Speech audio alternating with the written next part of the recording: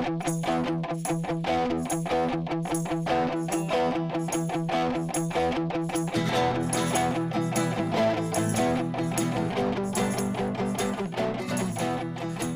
vi välkomna till 27:e avsnittet av Folket och eliten med mig Olof Berglund. Och med mig Leon Nobel. Kul att ha dig här, Leo. Hur är läget med dig? Jo, men det är ganska bra faktiskt. Jag har fått vila ut lite för en gångs skull. Har du fått det? Ja. Jag var ju på en rätt trevlig middag igår. Det var i och för sig jag också. Ja. Men den var ju inte så... Den var inte så stökig. Nej, det var den så inte. kan man ju säga. Vi firade en kompis medborgarskap. På Axelslip i Stockholm. Nyligen blivit svensk medborgare. Ja, nej, men... Jättekul. Och ska åka iväg. Ja, precis. Ja, nej, men det var jättetrevligt verkligen. Alltså verkligen. Så det är väl vad som har hänt med mig. Det är ungefär det jag har att säga. Vi spelar ju in 2 avsnitt idag. Så jag kommer att ta lite mer i nästa avsnitt. Så det blir en får vi höra allt om din träningsvärk. Ja, exakt. Men det blir en liten teaser om hur ont jag har i låren eller något. Du, har vi några dailies, några nyheter som du vill ta upp? Det har vi. Vi kan börja med lite rättelser och fel. Spännande. Jag har 2 rättelser och fel. Den ena är när vi pratar om Jonathan Swifts bok. Och då säger jag att den hette ett skamlöst förslag på svenska. Nej, ett oanständigt förslag. Det är vad den heter, ja. Men jag sa skamlöst i förra avsnittet. Okay. Så det är det som är rättelsen. Alltså jag lyckades. Jag visste att den hette det. Ja. Men det är ju också speciellt, för jag tänkte på det där. Det finns ju en film som heter ett oanständigt förslag som kom typ 95. Som handlar om att någon vill ligga med någons fru och ger dem ett förslag på 1 miljon. Ja, just alltså, det. Typ köpa sex av henne. Ja, just det. Ja, men det känner jag igen. Dock tycker jag att det är en väldigt märklig översättning. För att a modest proposal betyder ju motsatsen. Att det är liksom ett modest förslag. Precis, men är den översatt till ett anspråkslöst förslag? Jag tror att den har haft en tid. Jo, den har haft en titeln också. Jag tror att det är olika översättningar. Skitsamma. Vi sa fel. Det är inte så viktigt. Nej. Mer viktigt är ju att när vi har pratat om Armenien så sa jag ju att den här omstridda provinsen ligger i Armenien. Det gör den såklart inte. Den ligger i Azerbaijan. Ja. Men Nagorno-Karabach. Eller Artsakh som den kallas av armenierna. Den ligger såklart i Azerbaijan men är etnisk majoritet, armensk majoritet. Och det visste jag när vi spelade in också. Jag sa bara fel. Men det är viktigt att klargöra. Men det var väl också första händelsen jag tänkte prata om. Jag kan följa upp lite. Du har haft en liten, ska vi kalla det för ett flikkrig. Ja, exakt. Jag har nördat in mig på det här. Och varit tvungen att stänga ner flikar från Al Jazeera för att läsa om det jag egentligen skulle läsa om inför dagens avsnitt. Nej, men den här konflikten har ju i princip, vi kan ju dra den lite i korthet. Det är alltså en autonom republik på Azerbajdzjans territorium som är armensk. Liksom, armensk majoritetsbefolkning. Och de som bor där är väl, vad man vet, tillhör Armenien i majoritet. Och så har det brutit ut en konflikt om det här området nu. Båda sidorna beskyller varandra. Men vad jag kan se av att läsa om det, läsa båda sidor men även läsa någon sån här BBC-analytiker eller brittisk analytiker som uttalar sig på BBC, så är det ju mer sannolikt att Azerbaijan är aggressorn för att de tjänar väldigt mycket på att göra det här just nu. Azerbaijan har nämligen biffat upp sin armé ganska avsevärt sen den senaste konflikten om området som var på 90-talet. Men de kommer inte kunna göra det i fortsättningen för att oljepriset har rasat, gissar jag, på grund av corona. Så de vet att de kommer inte kunna upprätthålla den militära styrka som de har idag, och därför passar de nog på nu att gå in i regionen. Men på vilket sätt är Turkiet boven i det här? Ja, Turkiet stödjer ju Azerbaijan och verkar ju vara de som i mångt och mycket har planerat den här offensiven. Det är så. Ja, azererna är ju ett turkfolk. Azerer heter de som Azerbajdzjanianer. Ja, är det korrekt? Ja, de heter azerer. Jag vet faktiskt. De heter azerer. Och det är turkfolk, så vitt jag vet. Och de har ganska nära band till Turkiet. Och Erdogan ser väl det här som en ny front att kriga på. Han har ju krigat på många fronter. Han gillar det. I sin strävan efter att återupprätta det Osmanska riket. Han har ju bland annat gått in i norra Syrien. Kränkt vattnet kring Cypern. Och nu även det här. Jag menar, det finns flera skäl till att jag ändå landade i att hamna på Armeniens sida i den här konflikten. Ett av dem är ju att Armenien är en demokrati. Även om det är en ganska ung demokrati med rätt mycket problem med korruption och sådär, så de har haft fria val sen självständigheten från Sovjetunionen. Okej, jag trodde fria valet var senare, men nej, de har haft varit en i alla fall ung republik. Demokrati, men det är väl Lettland och Litauen också. Ja, men precis. Men det är ändå skillnad på ett land som har fria val eller ett land som Azerbaijan som har haft, de har ju haft samma parti som styr sen självständigheten. Sittande presidenten har suttit sedan 2003. Innan det satt hans pappa. I det senaste valet i Azerbaijan fick oppositionspartierna 0 mandat. Och jag vet ingen riktig demokrati där det någonsin har hänt att inget oppositionsparti har lyckats ta ett enda mandat. Nej. Det luktar ju valfusk. Kina. Ja, eller beyond valfusk. Precis. Ja, det är en diktatur helt enkelt. Så det är ju en av anledningarna. En annan skäl är väl att jag menar, det är ganska svårt med såna här nationella frågor att säga vem som har rätt och fel. För det är ju Azerbaijan hävdar ju att delar av den här regionen, bland annat då den här Shushi, tror jag den kallas, eller Shusha. Jag tror att det finns olika uttal beroende på vilken sida man frågar. Som då är den näst största stad i regionen. Också den stad som Azerbaijan nyligen har tagit kontroll över. Den har armensk majoritet, men den hade inte det, som jag förstår det, innan den här senaste konflikten. Okay. Så det är ju inte helt såklart, alltså alltid. Men som det ser ut nu så är det ju majoritet armenier som bor där och de har ju de facto haft, även om de har varit innanför Azerbajdzjans territorium, haft en autonom republik.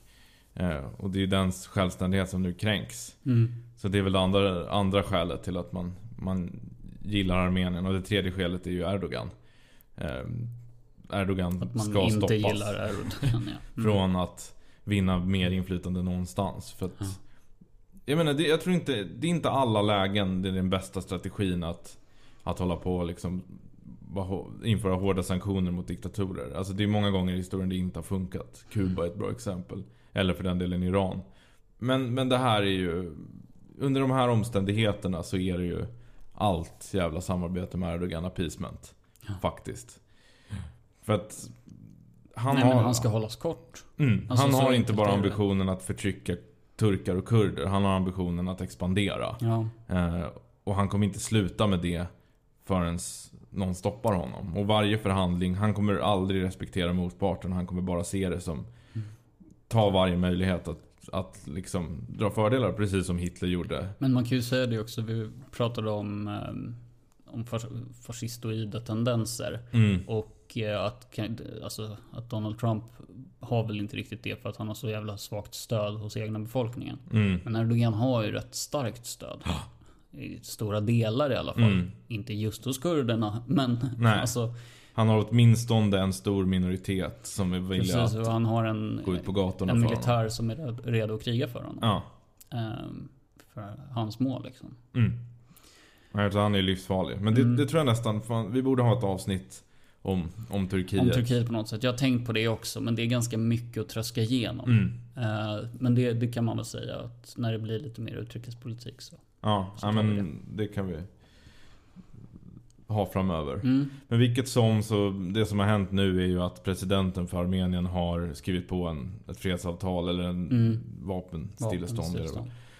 Som många armenier är väldigt arga på, för att det innebär att man ger upp kontrollen över den här staden till Shusha eller Shushi till Azerbaijan.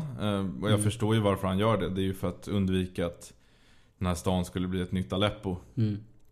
Och kanske också för att för det är väl det, om det är någonting. Jag skulle behöva titta på en karta för var den här regionen ligger någonstans. Den ligger på gränsen och den ligger i bergen. Men ligger den i en dal eller? Mellanberg? Eller nej, i bergen. Alltså så här, eller bebyggelsen ligger väl i dalar. Jag har inte riktigt 100% koll. Men det är därför jag är intresserad. Den ligger i en bergskedja. Och den här stan är viktig för att den ligger i den landtunga som förbinder regionen med Armenien. Ja. Så det som skulle hända om kriget fortsatte och om än värre Ryssland blandade sig i, vilket väl Azerbaijan anklagar Armenien för att vilja. Ja. Ryssland har ju en försvarspakt med Armenien. Och där vill jag också säga att jag tycker inte att Ryssland ska blanda sig i. Men det som skulle kunna hända då, det är att man skär av den här landtungan, men fortsätter kriga, och då skulle då den här stan bli isolerad, och det skulle bli en humanitär katastrof som bäst, med svält och brist på förnödenheter, och som värst folkmord. Och det är väl därför presidenten ger med sig nu. Men det är ju många som är arga för att konflikten har redan tagit massa liv, och då tycker man att om du inte var beredd att försvara vårt territorium fullt ut, varför gjorde du inte det för 44 dagar sedan, eller när den här konflikten nu började? Ja. Man kan ju säga, för att runda av det, vi ska ju inte prata för mycket om det heller. Nej. Men alltså armenierna har varit med om folkmord tidigare. Och det var ganska länge sedan. 1915. Ja. Om jag minns rätt. Ja, jag vet att det var innan första. Eller under första världskriget.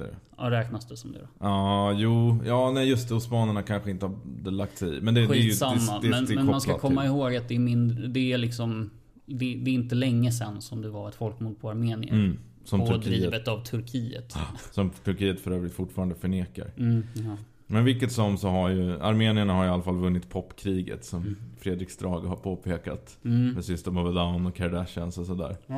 Så ett pro-tip till Albanien är ju att passa på att invadera lite grannländer nu medan du har lite toppar Billboard. Nej, skämt åsido, det ska de inte göra. Nej, men det är en fruktansvärd situation. Vi får se hur det spelar ut sig. Nu har ju ryssarna skickat fredsbevarande dit. Och sådär. Men man hoppas ju att det här ska kunna lösa sig på fredlig väg utan att Turkiet expanderar. För det gör de ju om Azerbaijan expanderar, så expanderar Turkiet. För att det är alltså, jag tror att de azerer som stödjer sin diktator de kommer ju bli blåsta. Alltså Erdogan kommer vilja ta kontroll över det där landet också. De vill ha det som en satellitstat, skulle jag gissa. Det låter sannolikt. Men vi lämnar det. Ja. Ämne nummer 2. Det är någonting som vi har glömt att ta upp. Och det är nästan skandal att vi inte har tagit upp det. Men vi har inte pratat om corona de senaste 2 veckorna. Jaha, nej. Trots att vi har fått nu befinner oss i våg 2 och har infört nya restriktioner. Ja. Vad säger vi om det, Olof? Ja, du och jag pratade lite om det igår. Jag tror nog att restriktionerna är så här. Nya restriktioner i Sverige påverkar minimalt. Framförallt dödligheten. Sen vad det gäller smittspridning liksom, fler kommer bli sjuka. Oavsett om det är nu eller om det är sen liksom. Det är en sjukdom som det verkar som att alla ska ha. Och jag förstår i alla fall inte varför det är så viktigt för Sverige att göra på helt och hållet sitt sätt. Nej, men nu har vi väl i och för sig, vårt sätt har väl i och för sig varit att ha lite mindre restriktioner tidigare. Men man kan väl se, tycker jag, att det är färre som dör nu. Och i hela världen har dödstalen varit ganska jämna, samtidigt som totala antalet smittade har ökat väldigt mycket. Så sjukdomen blir ju av någon anledning mindre dödlig. Förmodligen för att de mest sårbara redan har strukit med. Eller för att länder har blivit bättre. Men det skulle ju även kunna vara att viruset muterar ner sig. Det är inte jag expert nog att uttala mig om. Men det är väl utifrån bara en statistik, eller utifrån liksom sannolikhet. Om man kollar på andra virus så är ju det som oftast händer. Sen vet jag inte, jag kan inte tillräckligt mycket om det här viruset för att säga om det är sannolikt eller inte. Men vilket som, så tror jag tror också att vi har ganska begränsade möjligheter vid det här laget att göra någonting mer än att då såklart försöka dämpa smittspridningen. Men jag tror att det finns nog bara 2 sätt att bli av med den här skiten. Antingen är det ett vaccin eller låta tiden gå och låta pandemin gå över och bara liksom härda ut. Ja. För jag tror inte... Jag tror på det andra. Ja. Mer. Ja, eller det är så här, uppfinner de ett vaccin så får man ju stopp på det liksom. Men... Jo, för all del, men... Alltså, jag kan absolut inte uttala mig om chanserna för det. Jag vet inte hur nära de är att knäcka det. Men vilket som är väl så oftast pandemier slutar. Ja. Jag tror i alla fall inte med politiska beslut och restriktioner att vi ska kunna få slut på den. För jag kan höra lite det från folk när folk pratar om det här, att det är så här, men kom igen nu liksom, och det blir liksom ofta skuldbeläggande också av folk som inte har hållit restriktionerna och sådär. Ja. Men kom igen, vi vill att det här, alla vill att det här ska vara över. Nu kämpar vi tillsammans för att det ska ta slut. Och där tror jag att men det är inte det vi håller på med. Det vi håller på med är att inte överbelasta vården. Och det gäller även de länder som har lockdowns. För att, visst, de har varit bättre på att hindra smittspridning under de perioder de har haft lockdowns, såklart. Men så fort de har öppnat upp så har det ju pinnat iväg igen. Och visst, det har ju varit en bättre strategi när det gäller de äldre. Jag menar, vi har varit sämre på att skydda de äldre. Det är en skandal. Men det finns ingen politisk strategi för att ta död på pandemin. Utan det finns bara politiska strategier för att bromsa den. Tills det att pandemin, så pass många har fått det. Ja, nu verkar det som att antikroppar går över. Men man kan ju ändå gissa att någonting som liknar flockimmunitet vid något tillfälle kan uppnås. Eller att man lyckas uppfinna ett vaccin och tar koll på sjukdomen helt. Så då rör vi oss från sydvästra Asien och Sverige till Amerikat. Återigen. Det har vi ju flaggat för, att vi ska prata demografi i veckans avsnitt. Och då demografi kopplat till hur folk röstar i det amerikanska valet. Ja. Det tråkiga är att det har inte kommit så mycket mer statistik sen vi senast pratade. Utan det jag kommer utgå från i det här avsnittet är framförallt så kallade exit polls. Alltså vallokalsundersökningar. Och det finns en felmarginal där. Den är ganska stor till och med. Ja, och en sak man direkt kan säga, det är ju att som bekant så gick det ju bättre för Trump i vallokalerna än vad det gjorde med poströster. Vilket gör att om man ser på de här vallokalsundersökningarna så ser de ju fördel Trump. Så det ska man ha med sig när jag snart börjar rabbla jätteintressanta och sexiga siffror. Okay. Att det kommer se ut som att det går bättre för Trump. Men vilket som så tror jag att vi har liksom jämfört de här med demografiska undersökningar från förra valet. Och jag tror ändå att de säger någonting. Men bara flagga för det. Alltså, det är liksom de stora förändringarna i de här siffrorna som är intressant att prata om. Just det. Snarare än de små. För de små är inte statistiskt säkerställda. Eller i mindre grad i alla fall. Men hur som helst. Som alla vet så har ju då Joe Biden vunnit valet. Som det ser ut nu så är det 290 mot 232 vad kallas det för? Mandat. Elektorer, precis. Georgia är ju fortfarande inte färdigräknat. Det är den enda staten. Men det ser ut som att den blir till Bidens fördel också. Även om det är väldigt jämnt där. Så, vad skiljer oss då från senaste valet? Det är ju det vad vi ska prata om idag. Vi båda sa ju att innan att vi trodde att Trump skulle vinna. Och att inte så mycket skulle förändras i hur folk röstade. Och det vi påpekade då där var väl att, eller vad vi byggde den teorin på var ju att de röster som swingade valet till Trumps fördel förra gången, det vill säga arbetarklassväljare i rostbältet i swing states, skulle inte rösta. Blue wall. Precis, de skulle inte rösta annorlunda. Möjligtvis rösta i mindre utsträckning. Men inte gå över tillbaka till demokraterna. Det har ju inte hänt. Det är fler som har röstat det här valet och Biden vann. Och då gäller det att fundera över varför det är så helt enkelt. Och då kommer vi in på statistiken. Och som jag sa innan, som sagt, det här är exit polls. Det är också så att i de flesta grupper så ser det ut som båda har ökat. Okay. Och hur förklarar man det? Jo, det är ju för att det är färre third party votes det här valet. Förra valet hade vi Gary... Det kan ju också vara så att det är fler som har röstat. Jo, men procentuellt. Så båda ökar procentuellt. Men det handlar ju om att Gary Johnson ställde upp för Libertarianerna förra valet och fick 3%. Jill Stein ställde upp för Miljöpartiet, eller de gröna, och fick 1,4%. Nu fick de grönas kandidat. Var det inte Johnson som ställde upp i år igen? Det var någon libertarian som ställde upp i år. Jag tror inte, i så fall, det kanske han gjorde, men i så fall fick han väldigt få röster. Den enda third party-kandidaten som fick alltså några röster alls i princip, mer än decimaler, var den gröna partiets kandidat, som jag glömt vad han heter, men han fick typ 1%. Så det är alltså 4% eller 3% mindre. Så det förklarar. Just det. Men i alla fall, utifrån exit polls och den gamla statistiken så ser det ut så att för män, om vi börjar med könen, så har Trump gått från 52 till 53%. Och medan demokraterna då, alltså Biden/Hillary, har gått från 41 till 45%. Alltså ökningen är större hos demokraterna. Hos Biden. Precis. Hos kvinnor så är det 39 till 42 för Trump. Så det är en ökning hos Trump. Även om det kan vara ett nollsummespel på grund av third party. Och 54 till 57 för demokraterna. De har alltså gått upp lika mycket. Exakt. Så här ser det ut som att Trump skulle ha vunnit utifrån de här siffrorna. Men då kan man ju lägga till att det är poströsterna som har gjort att det inte blev så. Så förmodligen kan man räkna ner Trumps stapel lite på båda kategorierna.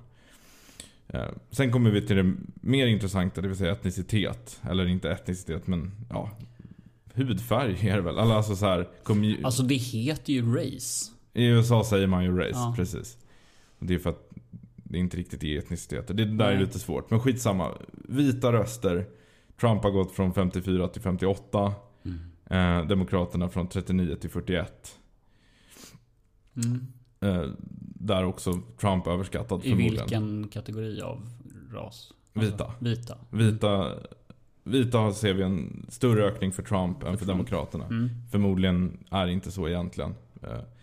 På grund av poströster. Men sen kommer en intressant. Svarta väljare. 6% till 12% för Trump. Det är den största ökning vi har sett än så länge. Ja, 91 till 87 för demokraterna. Alltså en minskning.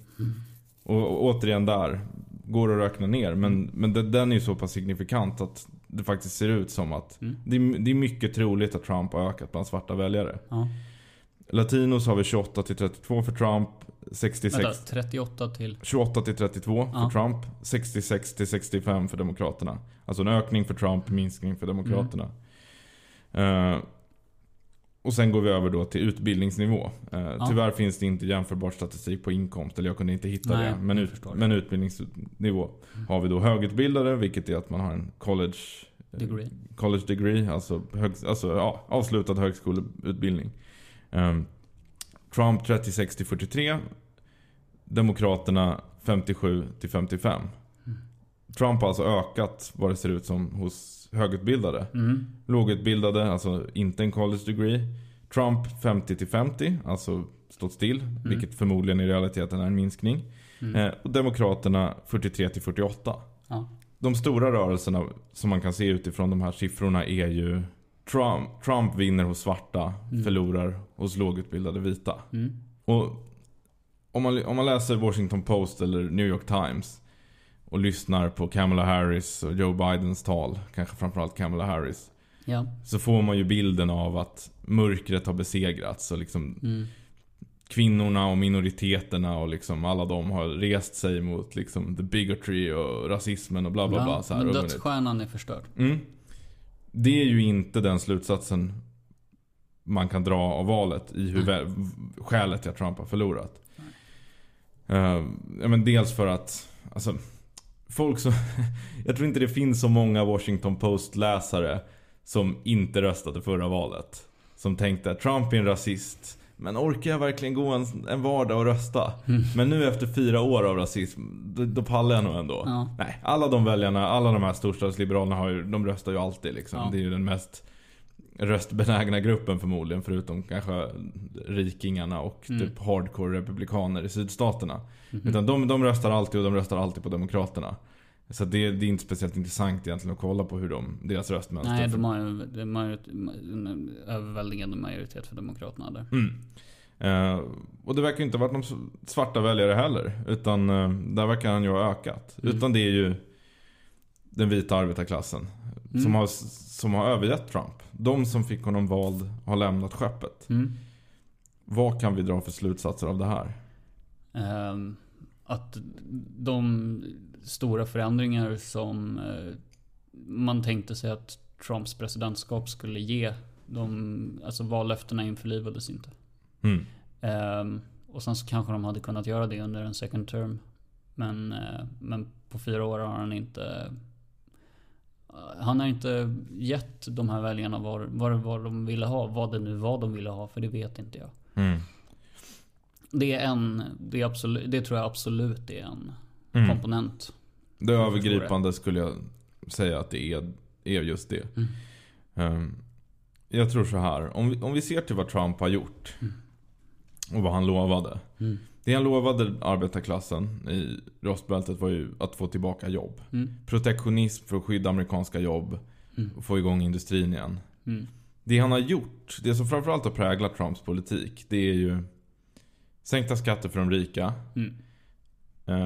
Samtidigt som man har ökat public spendings. Och hur går det här ihop? Jo, lån. Statsskulden ligger nu på 27 000 miljarder dollar. Jag tror att den låg på 22-23 innan Trump tillträdde. Okay. Det här gör ju såklart, samtidigt som man då inte har kunnat vända den trend som redan finns med urbanisering, liksom utarmning av landsbygd och småstäder.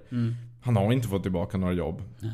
Han har blivit lite tuffare mot Kina med handelstullar och han har inte startat några nya krig. Men i mångt och mycket har det varit business as usual. Och då kan man ju tänka, vilka gynnas av en sån utveckling?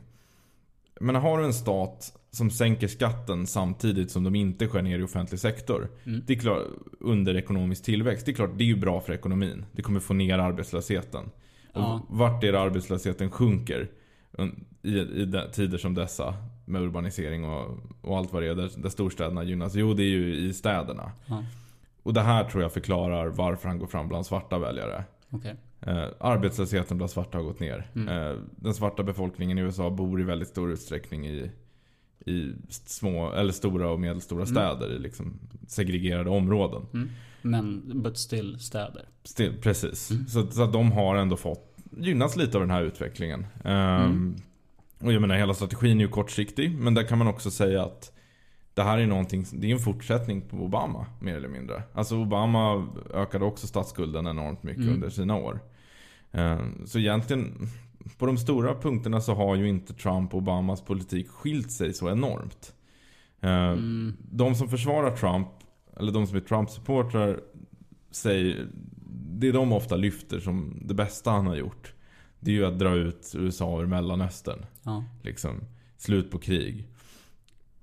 Och så säger man att Obama släppte si och så många bomber.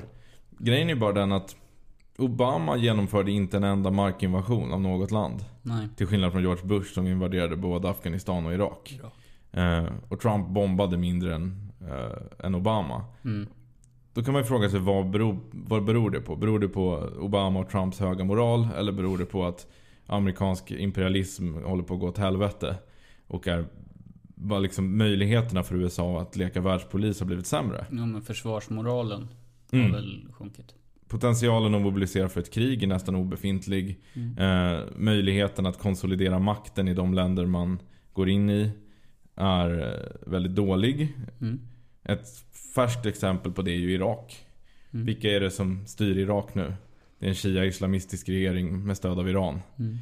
Vilka styr i Afghanistan? Ingen riktigt. Det är kaos i det landet fortfarande. Libyen, också kaos. Syrien, kaos. Fast regeringen står närmare Iran och Ryssland än USA. Så att USA har slutit sig mer militärt. Det handlar ju om liksom strategiska skäl snarare om vem som sitter på presidentsposten. Samma sak tror jag gäller med protektionism. Jag tror att vi kommer se en långsam trend av att av att USA sluter sig lite mer. Det är klart att Trump har varit en bidragande faktor till det. Men samtidigt så har man ju inte fört en politik för att skydda amerikanska jobb eller landsbygd egentligen. Utan det man skyddar är ju bara liksom inhemska amerikanska kapitalistiska intressen. Men man ser ju inte till att öppna nya industrier på de orter där industrin har dött. Man ser heller inte till, eftersom det är så dyrt att gå på college i USA, att människor i de här områdena kan få tillgång till en utbildning och skaffa andra jobb. Så att liksom, de grundläggande problemen och missnöjet som gjorde att Trump från första gången blev vald, och orättvisorna i USA, de kvarstår, har inte lösts under Trump. Och personligen tycker jag att det är lite förvånande att de här väljarna går över till Biden och inte bara ger upp och inte röstar alls. Men jag antar att man ska se det som att de straffar Trump liksom, genom att rösta på motståndaren. Att det är den logiken som präglar. Men det har väl sagts ett par gånger i alla fall att det här valet inte var så mycket ett presidentval som en folkomröstning för eller mot den sittande presidenten. Så det är väl det jag tar med mig. Att man är missnöjd med honom. Han har inte hållit det han lovat. Sen finns det en grej till jag måste lägga till som jag glömde. Och som jag tycker tas upp för sällan faktiskt i Sverige när man ska analysera det här. Det är ju corona. USA har flest dödsfall per capita. Trump ignorerade hotet från corona jättelänge. Jag tror att det är över hela spektrat är ett skäl till att färre ville rösta på Trump. Ja, det kan såklart. Jag tycker att det har tagits upp i svensk media gott nog. Men det är klart att det kan bidra. Sen är ju frågan, jag vet inte hur liksom, vad tror folk att en sittande president kan göra i ett så stort land för smittspridning och spårning och sådär. Jag vet inte. Så jag är lite försiktig med att uttala mig om hur pass mycket corona har påverkat. Jag tror att det har med andra saker att göra. Primärt faktiskt. Möjligt att corona inte var avgörande, men jag inte tror... för vem man röstar på. Kanske att gå och rösta överhuvudtaget eller försvåra liksom omständigheterna kring röstandet. Men liksom, det är mer att jag inte vill uttala mig om det än att jag så här sitter och håller på någon hemlighet. Det är bara så här. Nej, men jag tror att vara det land i världen som har flest döda per capita, fler än diktaturer, det tror jag tror inte det är oviktigt i ett val. Nej. Och jag menar, vad kan en president? Ja, han är ju president. Alltså, han ska ju ha makten att göra saker. Nu är det klart att jag menar, liksom, USA har massa delstatslagar och skit liksom, som beskär presidentens centralmakten, men det här är ju en nationell kris. Jag menar, jag tror inte att jag kan inte riktigt se att den logiken präglade Franklin D. Roosevelt eller liksom under New Deal eller liksom USA under andra världskriget. Då var det ganska lätt att införa liksom starka statliga dekret för hur landet skulle agera i en krissituation. Så att det inte skulle gå, det köper jag inte, utan det är ju, jag menar, det är bara att se på Trump. Alltså så här, hur han betedde sig på presskonferenser i början av corona. Han totalt ignorerade att det här skulle vara ett hot. Och då ser man hur mycket det har påverkat debatten i Sverige, hur mycket gnäll det har varit från alla möjliga håll på den svenska strategin. Och jag menar, USA är värre. Ja. Och till och med ganska betydligt mycket värre. Jag tror inte att det är klart att det har påverkat människor. Ja, men då har vi ju ändå så gott vi gått igenom demografi och vad vi tror kan ha varit liksom avgörande för själva valet. Då kan det ju vara tid att börja snacka lite om USAs framtid och nutid. Landet är ju väldigt polariserat, som alla vet. Och Bidens uppgift nu, och även det som han, vad ska man säga, sätter fingret på i sina tal, det är ju att han ska vara hela USAs president. Det ska inte finnas red states och blue states, utan bara the United States. Och så vidare. Och det är väl liksom förutsättningarna för att han ska lyckas med det som man kan diskutera nu. Ja. Trump har ju inte accepterat valresultatet för det första. Och många av hans supportrar har inte gjort det heller. Jag bedömer det högst osannolikt att det ska ha skett valfusk i den omfattningen som skulle kunna ha gjort att valet, som skulle kunna påverka valresultatet. Det är illegitimt. Nej. Det verkar inte så. Nej. Men det kan ju i alla fall få skadeverkningar. För problemet är ju att så fort en sida inte längre respekterar liksom legitimiteten för det politiska systemet så får man ju problem. Ja. Och det är klart det går bra att bekämpa genom att den andra sidan konsekvent håller fast vid sin värdighet eller vad man ska säga, och att den sidan fort ändå mobiliserar mer stöd än den andra. Men det är ju lätt att det här blir ett sluttande plan där båda sidor anklagar den andra för att helt enkelt inte respektera systemet, och då faller ju hela systemets legitimitet som sådant, för att då blir det inte längre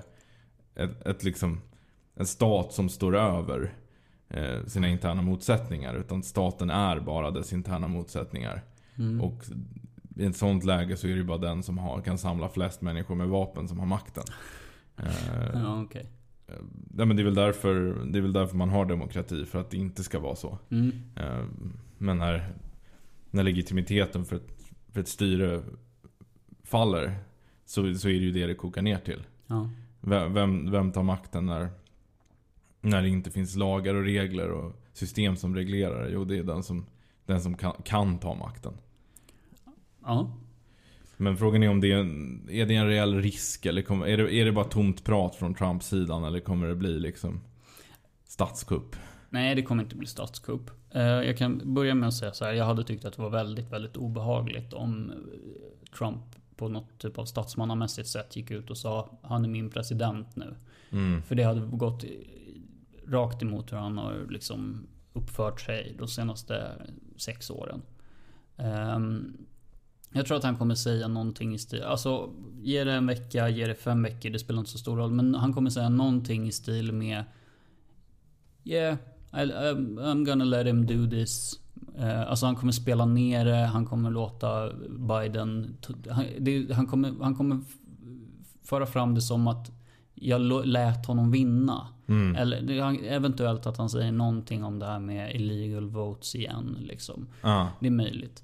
Men på något sätt att så här, ja men det är fortfarande jag var trött på det här, eller alltså det är i linje med hur han har betett sig eller uppfört sig som president och innan också.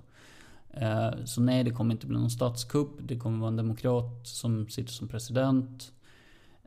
Och sen du började med att fråga om framtiden. Alltså det är ju lite speciellt med tanke på att det här är en president som högst sannolikt bara kommer sitta 4 år och inte ställa upp för ett omval, vilket är ovanligt. Jag tror faktiskt bara att det har hänt en gång tidigare.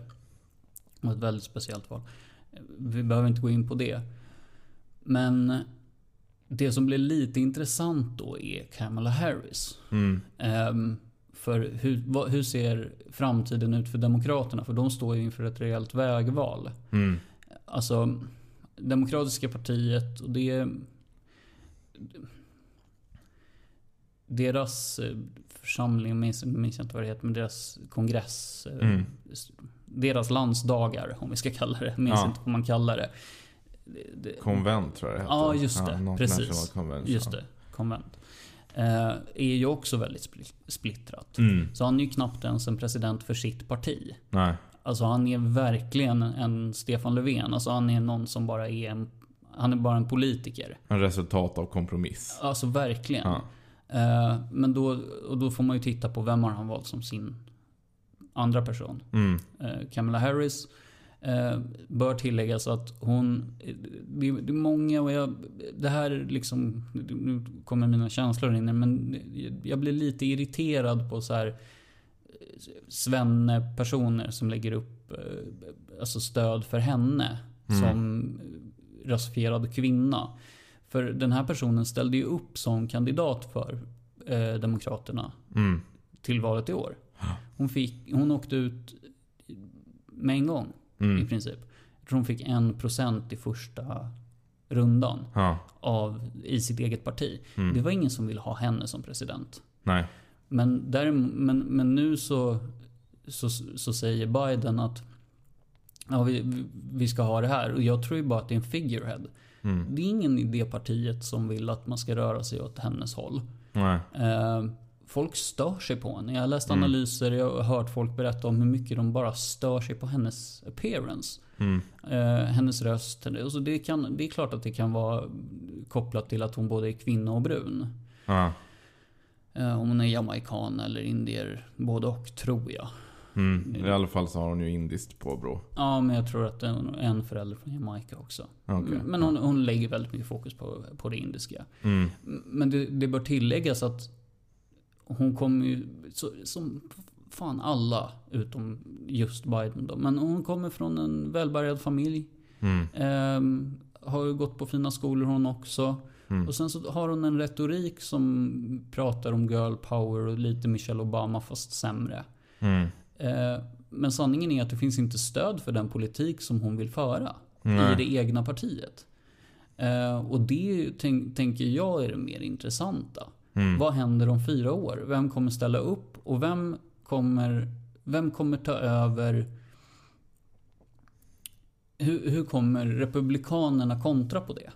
För om det blir Kamala Harris som går upp som kandidat för Demokraterna, då behöver republikanerna ställa upp med en Trump, tror jag. Alltså att fortsätta splitta landet. Men då blir det Tucker Carlson. Till exempel Dave Rubin. Alltså en Trump som är lite smartare och lite mer likable. Ja, och kanske i vissa lägen lite mer kompromissbenägen och kanske mer av en politiker framförallt. Alltså Donald Trump var ju, han är, som vi har varit inne på, ett skämt. Men det finns ju folk i det partiet som är liknande i högt tonläge och föra ungefär samma politik. Och som kan appellera till arbetarväljare. För men jag tänkte precis komma in på det. För republikaner, och det här är också en sak som svenskar inte riktigt vet.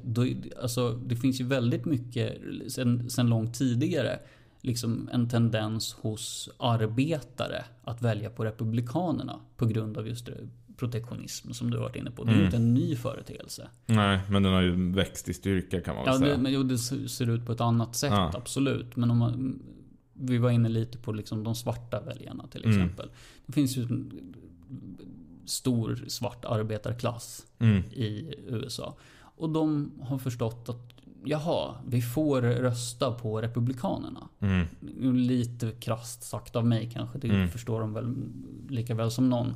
Men det är liksom socialt accepterat också. Mer och mer. Ja, och man kan ju, även om jag inte har sett statistik på det riktigt, så kan man ju gissa att man kan lägga ihop 1 och 1 med lågutbildade väljare och svarta väljare som i högre utsträckning har röstat på Trump och gissa att det är svart arbetarklass som han har ökat bland och inte svart medelklass. Nej, men och det, jag tror ju också att det kommer liksom fortsätta bygga på någon slags polarisering inom de här grupperna.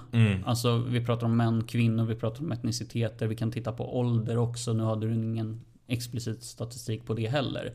Men det finns ju, men men vi tog inte upp det just idag. Det blir kanske lite mycket, men det är liksom de här stora komponenterna som även inom de grupperna så röstar man inte homogent.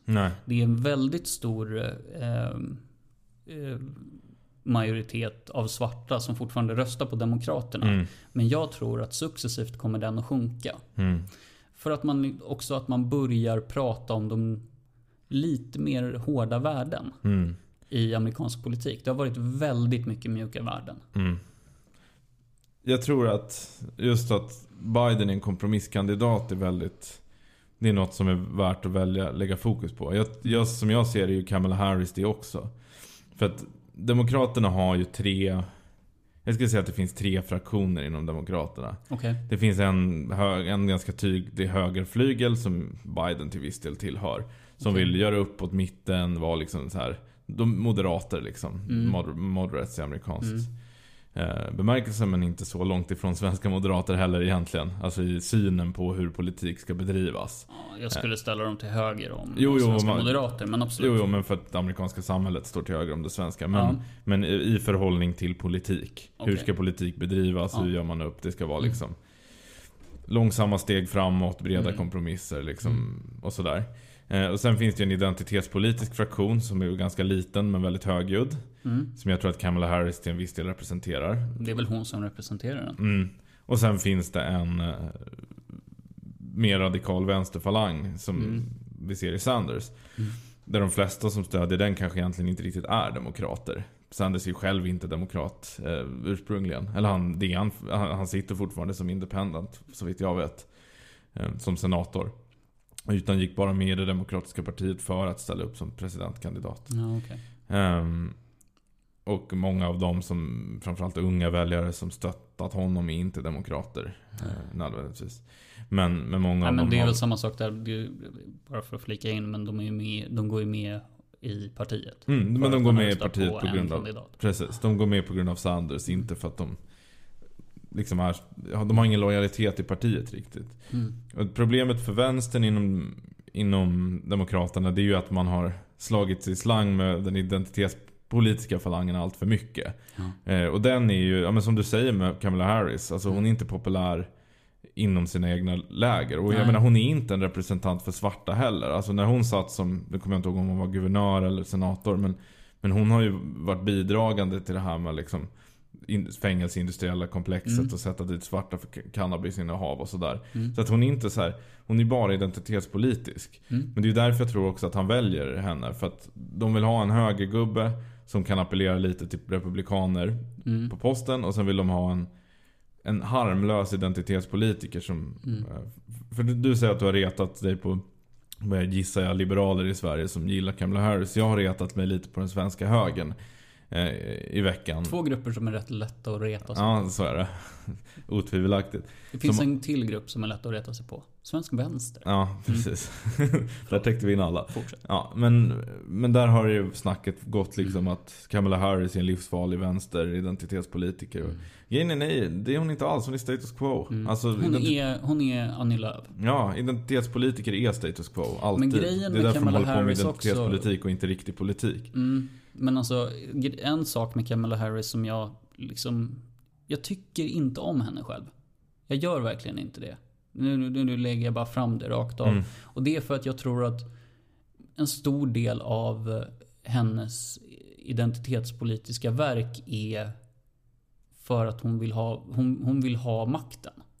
Men det är ju det som är grejen med identitetspolitik. Ja, och det är liksom farligt på riktigt hos en politiker. Någon som aktivt söker makten.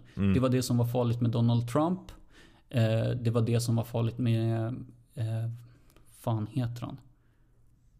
Äldre Bush sökte också. Nu kommer ju de i och för sig från en politisk familj, men han arbetade sig upp för att bli president. Och sökte det. Obama, inte så mycket. Men om vi tittar på de äldre presidenterna, alltså de som var innan, säg 89. Det var ingen som de blev framplockade av sina partier för att man tyckte att de hade gjort bra jobb. Det fanns en körordning. Så ser det inte ut riktigt längre. Men det jag tänkte komma till var, jag har inget att säga om Kamala Harris som person riktigt. Jag tycker att alltså, hon verkar vara en bra talare och sådär liksom. Men jag har inte så... Jag tror inte att amerikanska folket gillar henne speciellt mycket. Och jag tror inte det har att göra med att hon är svart eller kvinna. Nej, eller men brun. Det har det inte för mig heller. Nej. För mig har det att göra med hur hon är som politiker.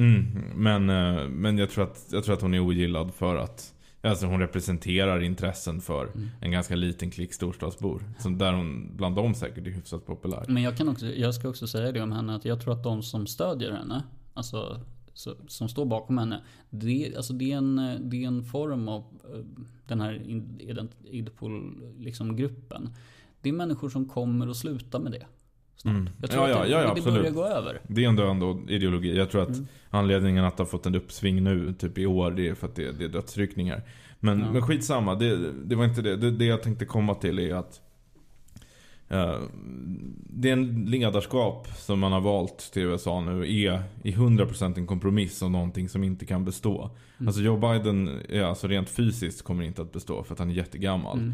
Som du säger, det är högst osannolikt att han blir omvald eller ens ställer upp för en andra gång. Det är till och med sannolikt att han blir gaggig under de här 4 åren. Det är liksom i alla fall inte helt omöjligt. För att man ser lite sådana tecken redan nu. Så jag tänker inte hoppa på det demenståget. Men han är inte samma person som han var när han var vicepresident. Ja, nej. Men oavsett, en temporär ledning för USA har valts. Och nu kommer ju, alltså hela kartan kommer ju behöva ritas om. För Trump har förlorat. Och han har förlorat för att han inte kunde leverera till de grupper som valde honom. Och han gick till att bli mer av en klassisk republikan med sänkta skatter för de rika och så, vilket gjorde att man tappade arbetare. Samtidigt så har demokraterna valt en ledning som bara är vald på att inte vara Trump. Och som är så urslätad och kompromissartad. Det är ett sätt, tror jag, att köpa tid för att komma på vad man egentligen ska göra med demokraterna. Och republikanerna behöver fundera på vad man ska göra med republikanerna. Och det handlar om nu, vem kan appellera till arbetarväljarna? För det är arbetarväljarna man måste vinna. Och ska man utöka, jag menar nu ser vi att röstantalen ökade i det här valet. Vill man fortsätta det, öka mer, vinna nya väljargrupper som inte röstar, så är det arbetarklassen man måste orientera sig mot.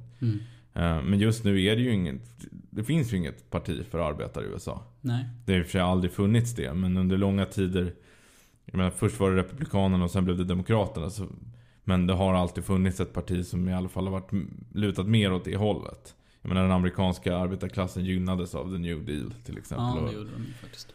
Utvecklingen har varit ganska fördelaktig under stora delen av 1900-talet. Medan de senaste 30-40 åren så har reallönerna stått still, inkomstklyftorna har ökat och glesbygd, småstäder har utarmats. Och det är ju den som försöker sig på att vända den trenden som skulle kunna bli en stark ledare för USA. Men jag tror faktiskt inte att någon av de två stora partierna kommer vara förmögna att göra det. Det måste till. Det som skedde innan inbördeskriget måste till igen. Det vill säga att ett tredje parti kommer in med en ny idé och slår ut i alla fall ett av de gamla.